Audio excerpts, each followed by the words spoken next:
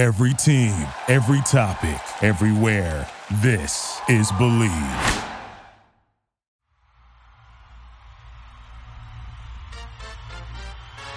Welcome to the Dodger Dudes show with former Dodger pitcher Brett Tomko and his Sandlot buddy Josh the Duker Luke. The Dodger Dudes talk Dodger baseball, Sandlot stories from their youth, and share what it's going to take for the Blue Crew to win the World Series. Don't forget to answer our weekly poll question and fan poll on Twitter and Facebook. The Dodger Dudes show is part of the Believe Sports Network, online at BLEAV.com. The Dodger Dudes believe in the Dodgers. Do you believe?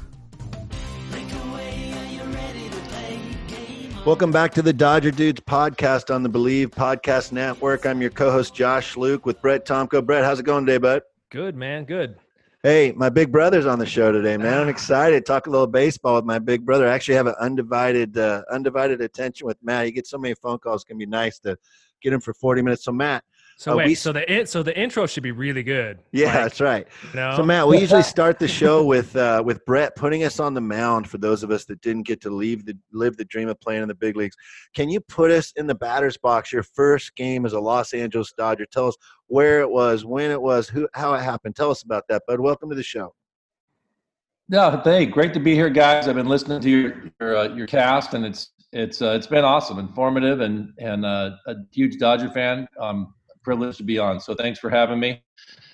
Yeah, hey, my first Dodger game, 1998. I made the team out of spring, and we headed to St. Louis, and I was a bench player trying to work my way in, like a lot of guys do, and they make their first major league roster. And it was the ninth inning. We were down by 2 runs in St. Louis, and I got called to pinch hit to lead off the inning.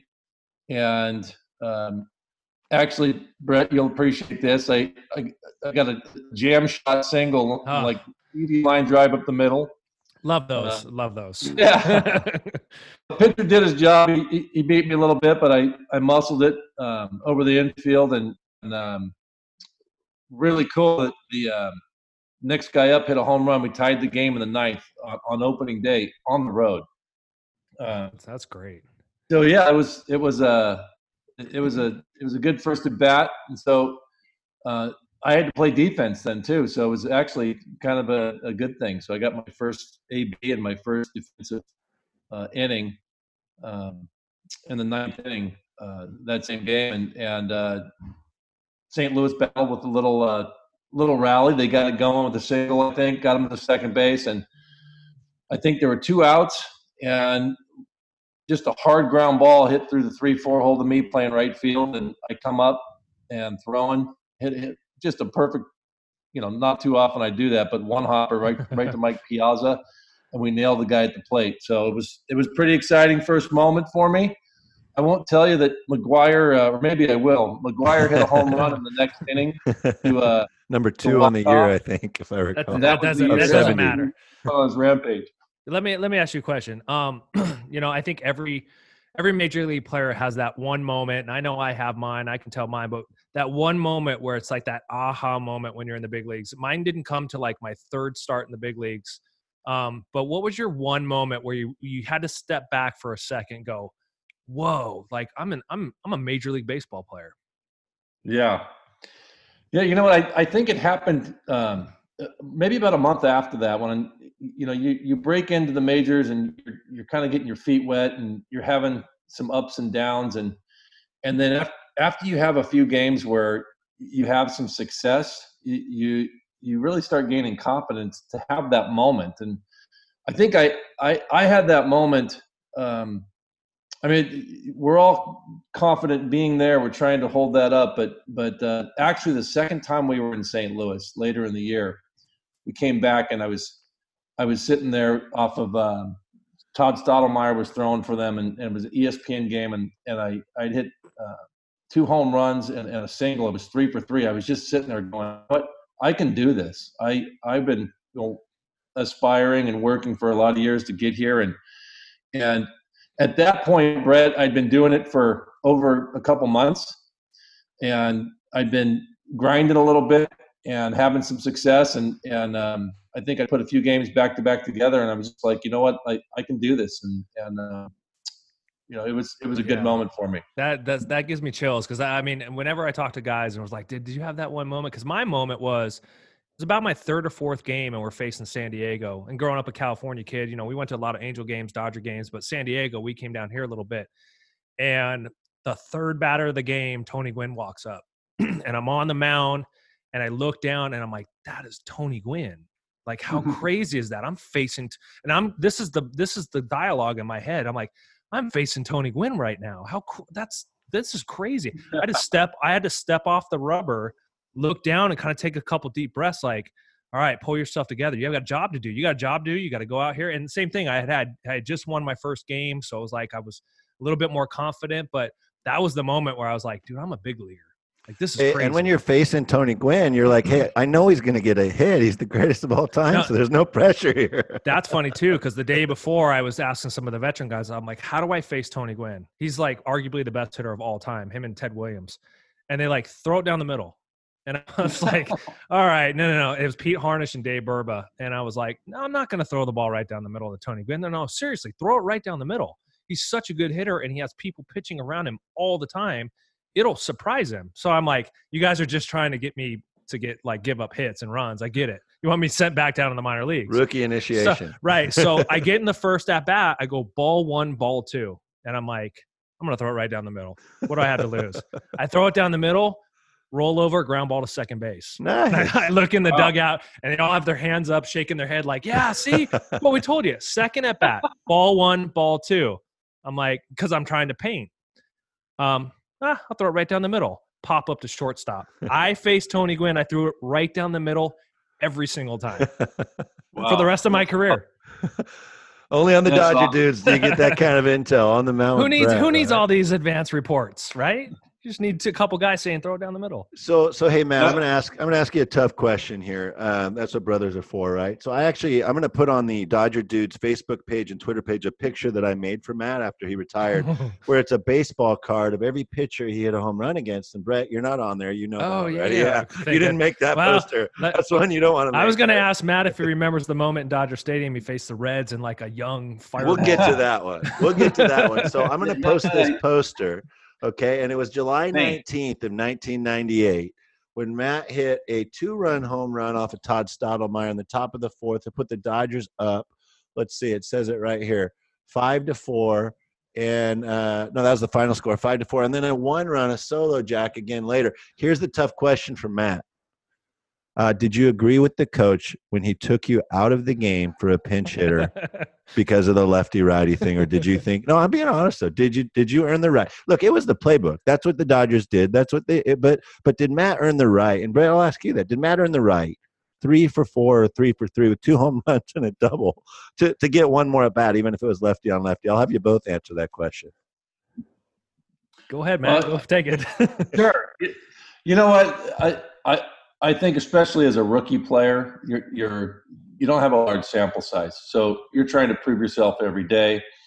And most of these major league managers have, experience. They've been there. They know what they're doing. So your goal is to win games.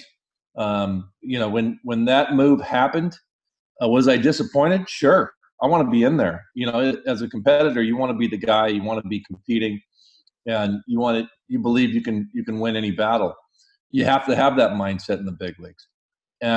So yeah, I was disappointed, but you know what? It wasn't anything that I held on to at all. The matchup was they brought in a nasty lefty to face me. So I disappointed, yeah, but do I understand it? Sure. And it's what you do as a player.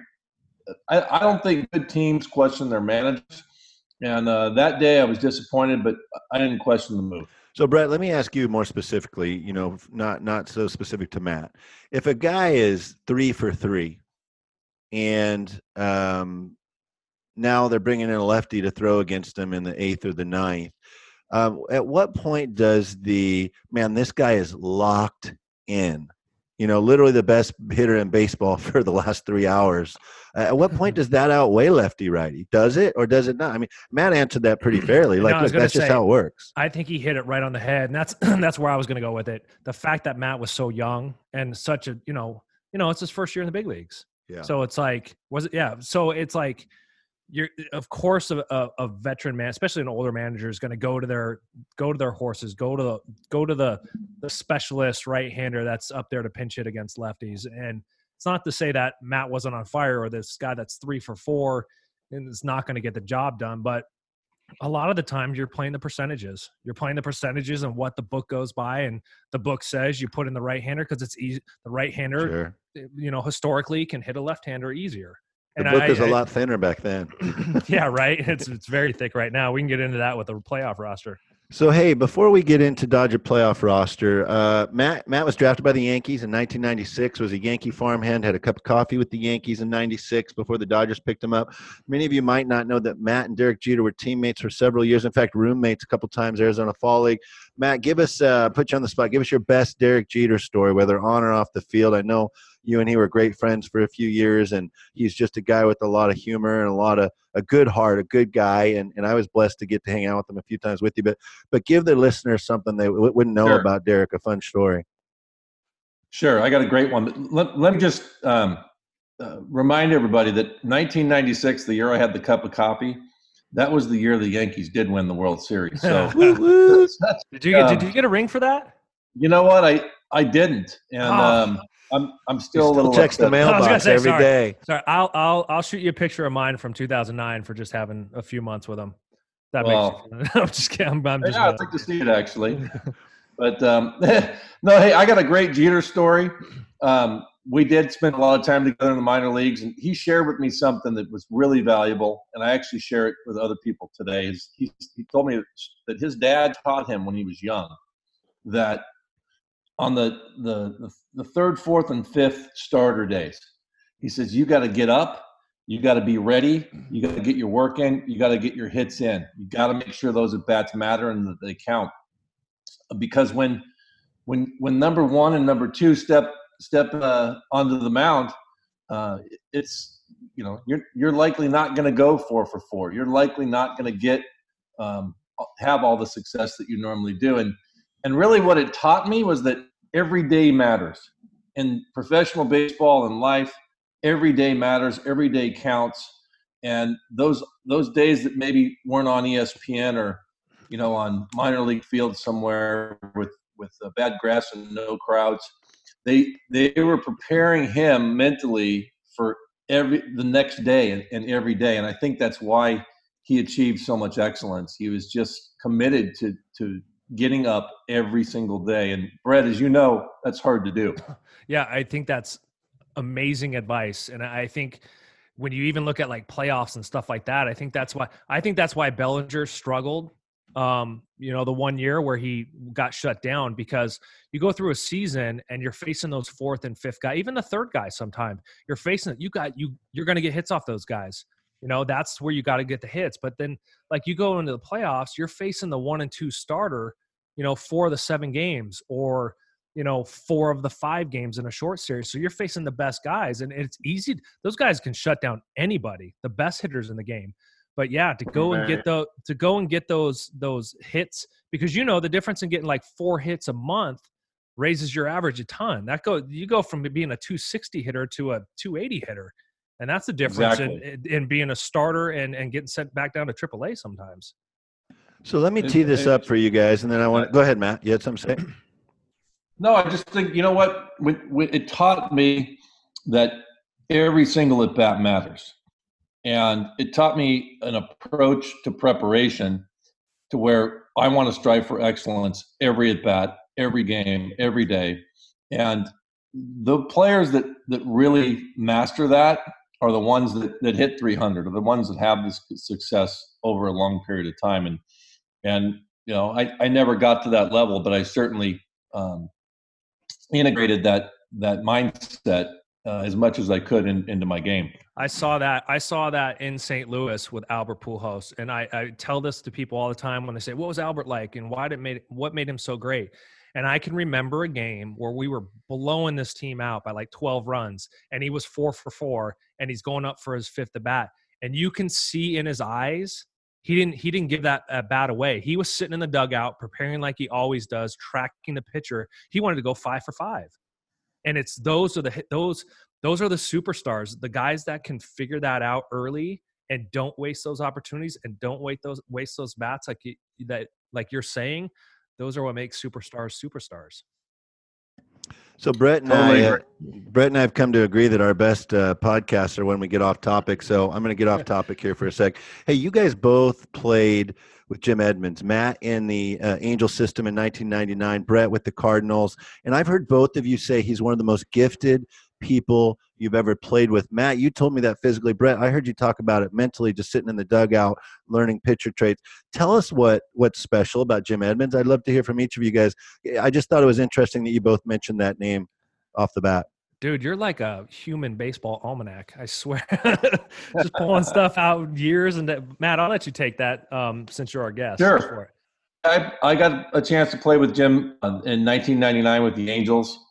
And what really amazed me about him is he was just loose. He was always loose. His run, his swing, his throw. He just had this just ability and gift. He had many tools on the baseball field, but it seemed easy for him. And we know it's not easy, but I was always just amazed that this guy he kind of floats around the field with ease, where, most of us are grinding with every step to get where we need to go. But I always admired that about him, that he got his work in, and man, he had a fluid swing that was just loose and quick. And he was solid all-star player. Yeah, Jimmy to me, like exactly what Matt said. He was always loose. I mean, he had swag before there was swag. Like he had a presence. He had a presence about him that, like, he was confident. He knew what he was capable of doing, and he walked around with his chest puffed out a little bit, and it wasn't in a too cocky of a way. It was just he knew he was going to get it done. But a lot of people gave him slack about pulling up on balls and taking it slow so he can make this amazing play. Whether he did that or not, I saw more amazing plays out of him, that balls hitting the gap or over the fence where you, like, from the off the bat, you're like, oh man, that's a double or that's a triple. And Jimmy would come out of nowhere and make an unbelievable play.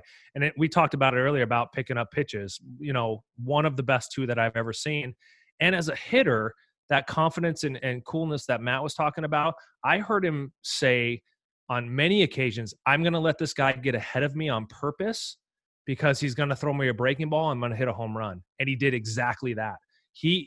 That's how confident in his game was and knew what he was capable of doing, where he could just turn around and do it. Well, guys, I want to tell you, as your high school teammate, now you know what it was like to be us playing with you guys in high school, to play with Jimmy Edmonds, right? So that's cool. Thanks for sharing that, Brett. That little tidbit there was awesome. I never heard that. So, hey, let's talk a little Dodger baseball. Wait, let's before we get to that, let's have a little fun with Matt, since we're off topic a little bit, okay? We've been trying to play some games with our guests, and you're our second guest, and what we're going to call this is it hot and on fire, or is it just lukewarm? Matt Luke, okay. Josh Luke, is it lukewarm? So I'm going to give you a few topics. You tell me I'm just lukewarm on that, or I like that. That's on fire right there. So the first one is Players Weekend uniforms, the black and white. You know what? Lukewarm. Yeah, I agree with you. There's been a lot of pushback from a lot of people that didn't like them. I actually like the nicknames, but the uniforms themselves, Brett, were just too monochromatic for me. I flip the channel and I'm like, who are we watching? Really hard to tell who the team was. I didn't think of that. Like, not knowing, like, especially the highlights. Highlights come on and everyone looked the same. I didn't even think about that. And then you got to look down in the corner and see who it was. It's actually a good point. All right, number 2 for you. Is this on fire or lukewarm? That Ryu will win the Cy Young still. You know what? I'm on fire for that. I think he's obviously gotten hit around a little bit the last couple outings, but I've been a huge Ryu fan for several years. I loved our playoff chances in the last couple of years. As a third starter, we would win almost every one of his starts. Yeah. Oh yeah. So he's worked hard to climb up that food chain. I'm on fire for Ryu. He's I'm a believer in him, and Yeah, he's ready. if he figures out how to battle back from this little slide, his numbers are still right there with everyone in the major leagues. So I mean, he's still got a chance, but he's got to turn it around right now, real quick. All right, number 3, launch angle. Is it a fad? Is it something new, or has it always been around? You know what? I'm kind of lukewarm on launch angle, but I'm also open-minded to different hitters having success doing different things. What I don't like about launch angle is that everyone teaches it. And I don't think that's a healthy thing. You have to look at a player, find out what their gifts are. Some guys have long arms, long levers. Some guys have short arms and the shorter levers. And I was taught, stay down through the ball, hit it with backspin. Don't hit easy pop flies. And, an easy out is a fly ball. So don't you think it's always been around? It's just there's never been a measure for it. Like you have a guy that's like, oh, I'm going to get under the ball a little bit more, try to hit the ball in the air. I mean, launch angle's really always been around, but there's such an emphasis on it now because it's become a thing. And I almost think it's got out of hand. It's like a crutch to be like, oh, you got to get launch angle. Well, no, just stay through the ball and drive it and, try to elevate it a little bit. It's always been there. I just don't understand why it's just become such – maybe it's just because home runs are up and people are trying to figure out why, and they're like, oh, it's because of launch angle. Well, the game shifted in that direction. I'm a traditionalist. Like you said, when you get in the playoffs, you're facing number 1 and number 2 starters. You're going to most likely have to bunt during that game to manufacture a run. That doesn't happen anymore. It doesn't, and it as a fan of the game, as a student of the game, I'm sitting there knowing that you're facing a guy that's dealing. This is going to be a 3-2 or 2-1 style game. You get a runner to second base with nobody out. You have to get him to third base. But nobody when you get to BP, you're up and you get your first time up, right? You're like, oh, I'm going to throw down a couple little bunts and then I'm going to go start working to hit. No one actually works on it where there's a little bit of juice on the ball. I don't think Bellinger and Turner are saying, hey, can we get the pitching machine out here, put a little pace on it. I'm going to work on putting a bunt down third base. It's not done. And when guys get in that situation, they're just not used to doing it. They're not. And you hit it on the head. They're not seasoned come playoff time, because they haven't been practicing it. When you and I went through the system, I mean, you were a pitcher, you were bunting a lot, but we were bunting every day, even as a position player. Right. And I needed to drop a couple punts down in key situations in playoff series. So I've seen the benefit. I miss it, but I also understand that we got some bangers on our team that can drive the long ball too. Okay, next question: on fire or lukewarm? The baseballs are juiced. You know what? Big topic right now around Major League Baseball. Yeah, I think most pitchers are going to say on fire that's true, and most hitters are going to say lukewarm that may not be. They're so juiced right now. I don't know if it was something. I doubt it was something like mandated by Major League Baseball. Like, hey, let's tighten up the leather. Let's make the leather thinner or something like that. But something's going on. And I've tried to read a whole bunch of research on this. And, is it, is it the baseballs? Is it, the velocities are up? Is it any of that? Or, is it guys are just stronger? But I mean, they're going to crush the home run record for all time. And there's a reason. I don't know if it's the balls. I'm saying there's some. I've seen guys flip balls the other way that have gone like 50 feet out of the ballpark, which I'm like, there's no way that guy can do that. Yeah. No, you know what? You could be right. We don't know, I guess, is the answer, but I'll take the middle of the road on that one. And can't take the middle of the road. So then you're lukewarm on it. I'm lukewarm on it, but back to your, I don't think it's just launch angle like we previously discussed. It's, guys have been trying to launch balls for a long time. So there's some other factors going on. I do think that equipment, is getting better. Guys are getting stronger, but, guys have been strong for a lot of years and dimensions of fields haven't changed. A lot of the factors are still the same. So It does raise an eyebrow this year. Right. All right, last one, and then we'll get back to the playoff rosters. The Dodger renovations, the $100 million they're going to spend to spruce up. On fire. On fire. I am pumped, and I actually haven't even seen the renditions yet. I hear they're out, but I'm a traditionalist. If the Dodgers can keep to the true nature of Chavez Ravine and what's always been there, and add some modern conveniences, it's needed.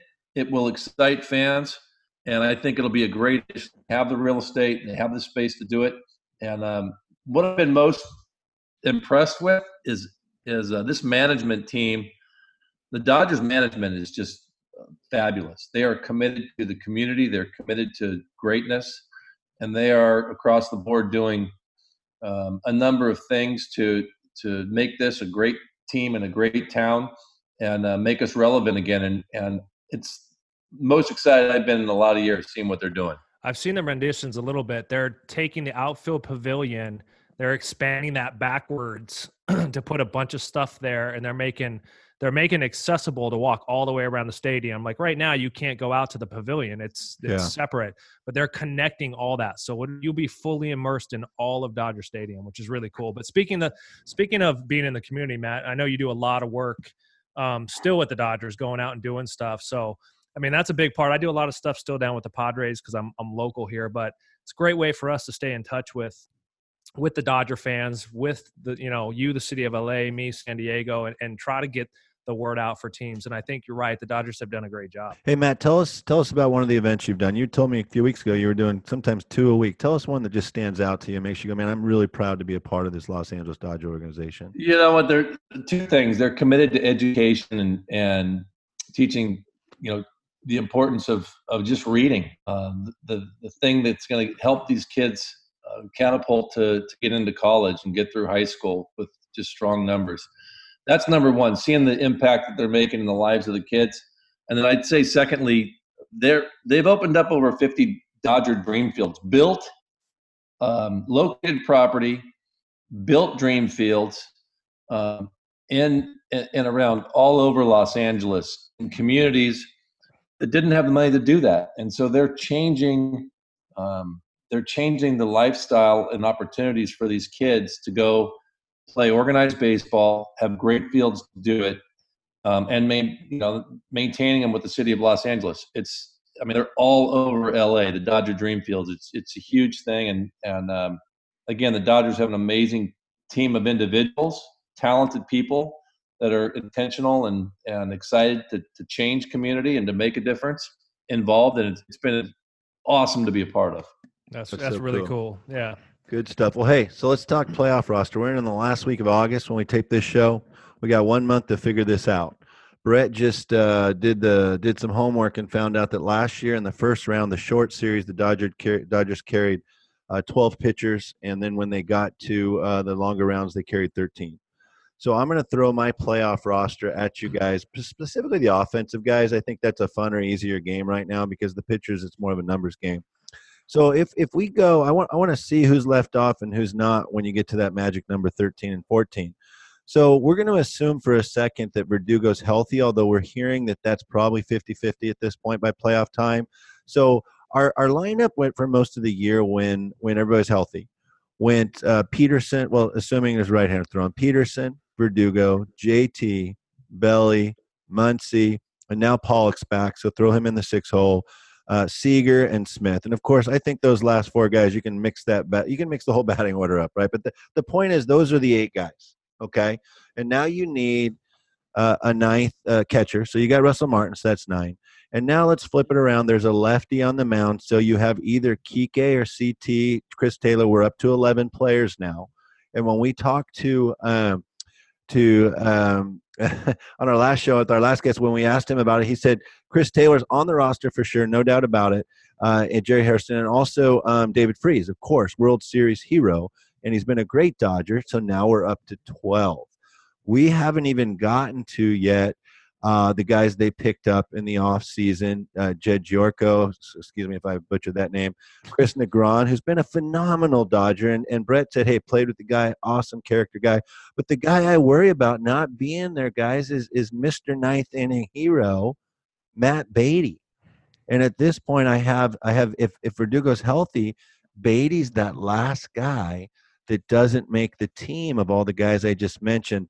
Tell me, if Verdugo's hurt, I think the argument is a little easier, but tell me your thoughts on that. Jerko is a World Series experienced guy as well. So tell me your thoughts on that. Are those the right guys for the roster, or is there something I'm missing? You know what? It's really, to me, it's an easy decision. You go with experience in the playoffs. Yep. And Chris Taylor and Kike have both performed. They've both been there. The interesting thing that I think, Josh, you're pointing out is the Dodgers are solid with their starters as left-handed hitters, but because they have so many that are our starters, they're not reserved. So you're carrying a bench that's mostly right-handed. But playoffs are about inches, little things, one stolen base, one anticipation. And Taylor and Kike are proven to be solid and successful in those situations. And there's a hunger factor that we haven't done this twice. We are going to, I want this. So those two guys will be there unless, in my estimation, unless there's something unforeseen injury-wise. It does raise for an interesting question of if there's one more spot, who gets it? I don't know about Beatty. I don't think there's room for him, but I certainly like him. And Brett, if they do carry 13 position players in that first round, I think, doesn't that make room for him for the NLDS? Yeah, if they carry 13, even if Verdugo is healthy, Beatty's on. From my sources with the Dodgers, Verdugo's a maybe still. I don't know, Matt. Did you ever have a oblique tear or anything like that? I did, and it's a solid. I mean, if you're back in 3 weeks, you're doing good. Right. I had one. It took me 6 weeks. So, and as a hitter, I mean, that pitcher, depending on what side it's on and what type of hitter you want. I mean, he's a left-handed hitter, so that if it's on your left side, that pull side, I mean, who knows? I think he's a coin flip if he gets back. But yeah, if there's 13, I mean, mine would be the same top 10 with Taylor included. Then you got Verdugo, you got Freese, and you got Beatty. I think like Rios and White, and Gurko, I don't think they make it. I don't think they have enough sample size to be able to know exactly what they're going to do in the playoffs. And I think, Matt, going back to what you said, I think you hit it right on the head. Experience. Hernandez and Taylor, if you look at their numbers right now, they're not Verdugo's numbers. But when it comes down to that, they've been there. They've hit monster home runs, made big hits in big playoff games, and that's an intangible that you can't reproduce somewhere else or just have. They have that. They've been there. They've been to the big game and the big show. And I think those are the guys. Plus, like when we talk to Jerry Harrison, they're versatile. They can play anywhere. The Beatty can play outfield and first base, so I think that puts him in the mix a little bit more than somebody else. But Hernandez and those guys, they have experience, and I think they have to be on the team no matter what. So what about I'm pretty sure the Dodgers are allowed to keep – I don't even know if Major League Baseball puts a cap on this, but my thought would be, hey, Jerko and Negron should be in the dugout, right? I mean, they don't have to be on the roster to be in the dugout. Well, no, you can keep 2001, I didn't make the playoff roster with Seattle, but I traveled with the team. I was there rooting it on. Anybody that comes up in September, they can ask them to stay or they can send them home.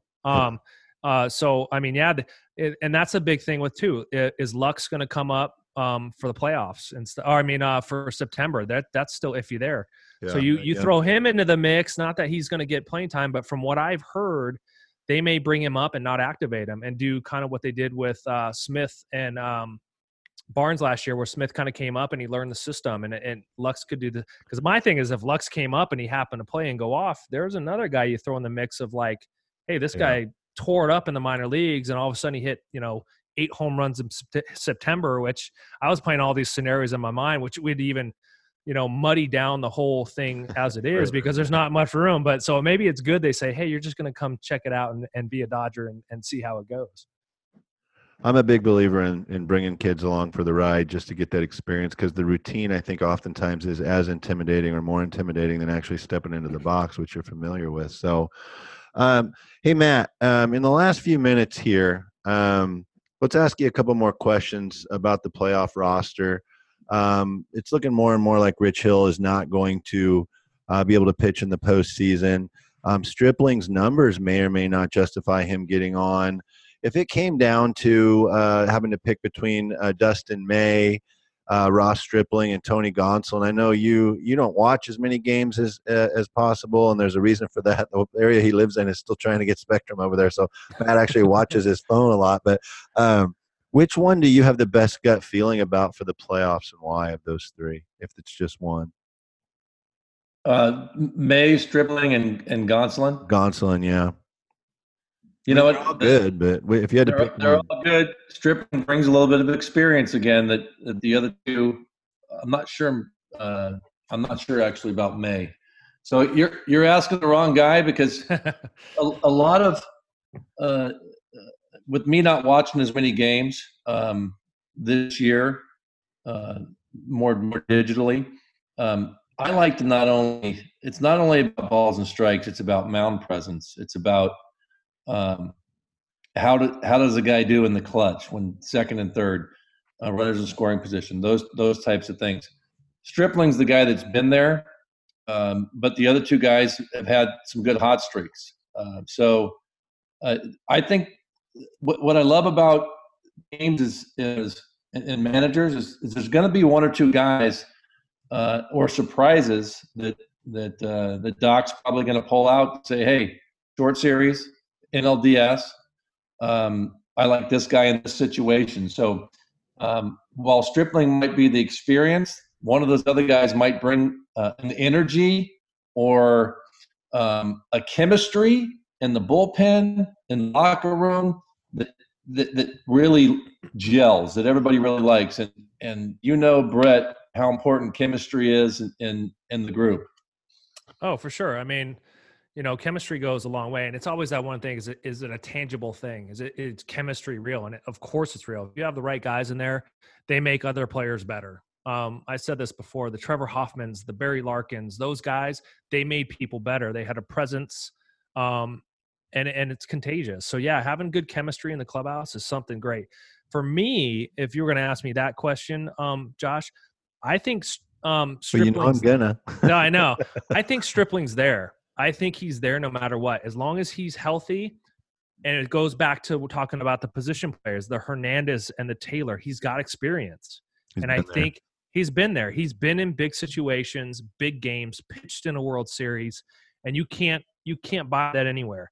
So to have a guy like Gonsolin and May, to throw them in the – not that they can't get it done or not that they won't get it done, but – like I always say, you got to play the percentages. So counterpoint, World Series roster time, Dodgers, Yankees, Gonsolin just threw 5 innings, 1 run, give you a chance to. I'm just kidding, but no, those are the toughest I think he factors in when they expand to maybe go into the World Series or the NLCS when maybe they go to 13 pitchers.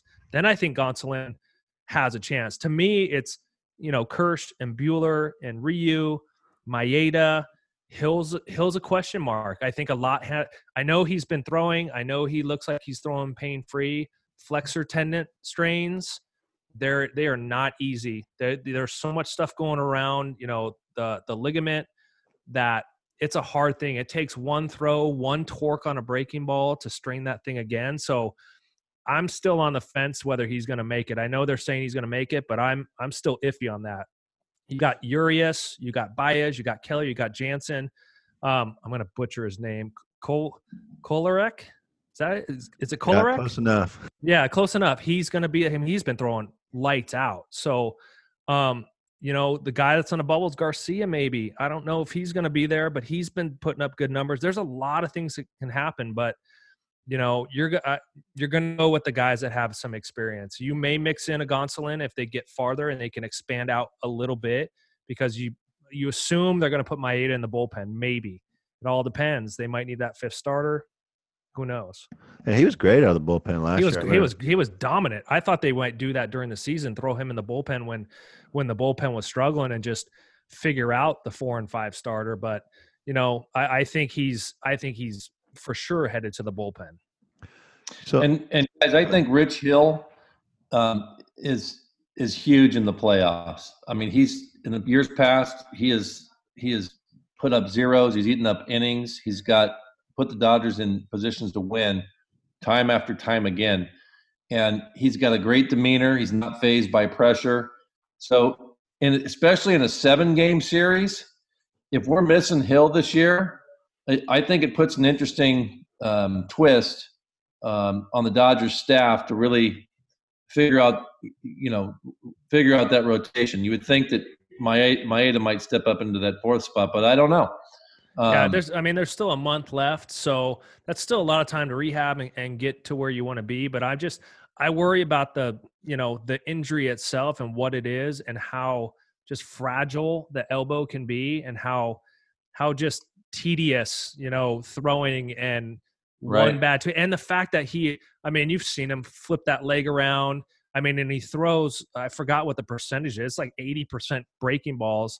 That's a lot of torque on that elbow. I wouldn't be so much worried if it was a straight fastball pitcher that was coming after people, but putting that much torque, I think he's one pitch away from like straining a little bit. And to be honest, if you get to the playoffs and expand out, you want your guys 100% healthy, ready to go. Yeah. And if they're not, I don't know if a 70% Rich Hill is going to be as good as 100% of somebody else. Well, and that's a roster spot you can't get back if he goes out there and on the 3rd pitch says, I just can't do it. We talked about that in Major League Baseball, that you're 25 for that series. Well, we'll keep our fingers crossed that from what I know and from the people that I've talked to in text, that his rehab's going good. He's throwing, doesn't look like he has any pain, says he doesn't have any pain. So, that is all, good things and good signs. So let's just hope that keeps going that way, because I think Matt's right. He's done so well in the playoffs that it would kill them not to have him. Love Rich Hill. And he was so dominant last year. So, Matt, I'm going to wrap up my part of the show, if Brett done everything else, with a story that you've told me, but I want you to share with the listeners. And actually, this show has brought it all together, come full circle, because we talked about bunting as a theme. But when the 3 of us were in high school at El Dorado, 2 of the most popular movies in that day was Bull Durham and Major League.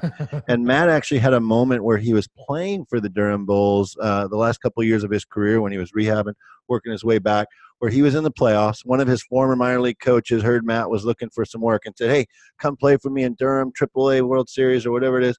And Matt had the opportunity to go up to the plate in a situation where they needed a base runner. Matt, you want to take it from there and tell us that story? Well, I'm not sure too many people are interested in this. One of my minor league highlights, but hey, we cover everything on this show. For sure. But, it is a cool story. It involves a lot of what's going on today. We were playing in Buffalo. We're just in the finals of the International League playoffs, and I was struggling a little bit. I just couldn't find my groove. We were facing 3 nasty lefties, and being a left-handed hitter, I was battling every at bat, and they had a shift on me, and so the entire infield was pulling. Moved over to have me play me to pull, and there's 2 outs and a runner on 3rd base. Hey, that might be the first shift on record in history. I was thinking that. I was waiting to say it.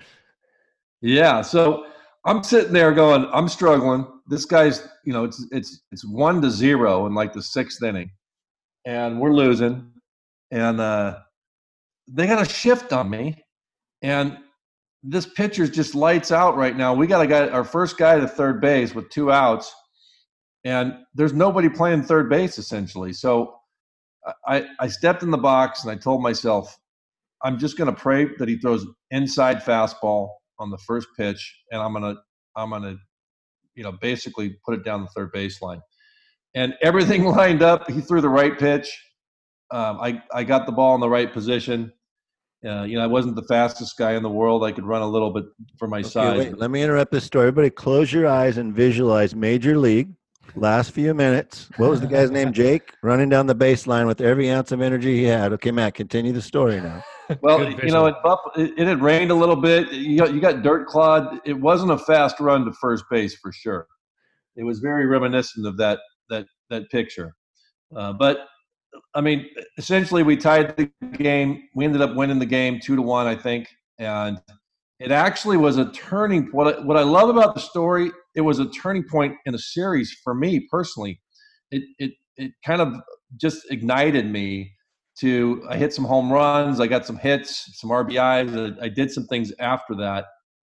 And it's funny how in the game of baseball, sometimes one little thing that's maybe not your specialty or you're even expecting happens, and it just gets you fired up to kind of find your lane. Right. Josh, it's just like we were talking earlier, mindset. We've talked about on previous podcasts. You get in that right mindset, and that goes a long way. I mean, it can carry you through weeks, months, seasons, careers, if you get in that right mindset and you start believing in yourself and say, hey, I'm going to approach it this way. I'm going to go after this. So I don't want to end that story without the very last part and the best part. When Matt got back to his locker that night, there was a sign hanging in the locker. And for those of you Major League, the movie fans, Matt, what did that sign say? Remember? I was hoping that hey, you're getting called up to the big leagues. No, that wasn't it. Say that. I honestly, I don't remember what the sign said. It was what's the guy's name from Major League? They had covered his nameplate up and put Jake whatever from Major League. Jake Taylor. Jake Taylor. There it is. That's name placard was missing from his locker that night. That was always one of my favorite stories. So hey, Brett, do you have anything else for Matt before we sign off? This is another fun. I do. We got a little segment we're gonna start implementing. We didn't prep you on this. We're gonna call it Strike 3, You're Out. Strike 3, you're out. So what I want you to do is you can strike out anything you want in the world of baseball. Could be Little League, travel ball, Major League, anything you want. You got a chance. This is your time to say, I want this out of baseball. Wow, strike or anything. You know what? It's a good one. I know. It is a good one. It is a good one. How about the shift? We talked about the shift. Where are you at on that one? Yeah, I like the shift. You know what? If you want to shift, go ahead and do it. And smart hitters will figure out a way to beat it. I think you were trying to take credit for Bellinger bunting once in a while, weren't you? Is that what that was with that AAA story I queued you up for? I'm just kidding. No, Belly does that a couple times a year and just takes a free hit out of it. 3 or 4 years ago, I would have said no home field advantage in the All-Star game. I thought that was a bad idea from the beginning. So I'm glad that they struck that out. So what about netting? We could let you use that one. What about netting all the way around the field, guys? I'd like to ask both of you about that. By this time next year, I think it's going to be foul pole to foul pole. I mean, what do you guys think about that? We haven't talked about that, Brett. I'm all for it. I see the most expensive tickets in the game are right behind home plate, and there's a net in front of it. So if you can keep the fans safe, I'm all about it. What do you think, Matt, if you're going over there to catch a ball? I know I've seen too many people get hit over the years, on and off the field, and it's tragic. And if there's ways to prevent that and to make sure that doesn't happen, then put the net up. And I remember some of that in Korea and Japan too. That a lot more netting was around some of those stadiums to protect people, and I think that it's a smart choice. This is an educational show now. I never knew that as well. That's cool. Hey, Matt, for folks who want to keep up with you on your real estate sales, I know you just started a new company. Where is there a website or somewhere they can find you? You're going to give me a plug. That's awesome. You know what? Hey, I got just a great group of people, and we're passionate about helping people buy and sell residential real estate and manage properties. So we do a lot of that. My company is Major League Properties, and it's majorleaguesocal.com. And if I can help in any way. Thanks so much for taking time out of your busy day to join the Dodger Dudes. Thanks for supporting our show. I know I've seen you out there on social media saying tune into these guys. And we're going to have you on again someday if you can continue to put up with us, okay? Hey, thank you for having me. Love what you guys do, and keep it going, man. Go Dodgers. All right, Matt. Appreciate it, man. Go Dodgers. We believe in the Dodgers. Do you guys tune in next time to the Dodger Dudes with Josh Luke and Brett Tomko? Thanks, Brett. Yep. We'll see you, Josh. Thanks for tuning in to the Dodger Dudes show with the former Dodger pitcher Brett Tomko and Josh the Duker Luke. Whether you're at the stadium, on your couch, or at work, don't forget to interact with the hosts on social media at The Dodger Dudes on Twitter and Facebook. That's The Dodger Dudes on both Twitter and Facebook. Check out other SoCal sports podcasts at Bleav.com. That's BLEAV.com. Now go vote on our Twitter and Facebook fan poll and tune in again soon. Game on. Feel the sweat go, ready to go. Game on. Thank you for listening to Bleav. You can show support to your host by subscribing to the show and giving us a 5-star rating on your preferred platform. Check us out at Bleav.com and search for BLEAV on YouTube.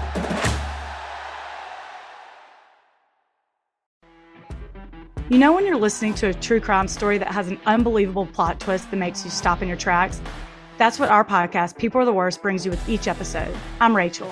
And I'm Rebecca. We're identical twins who love true crime cases that make you say, didn't see that coming, and we hate the people responsible for them. Listen to People Are the Worst now on Apple, Spotify, or wherever you get your podcasts.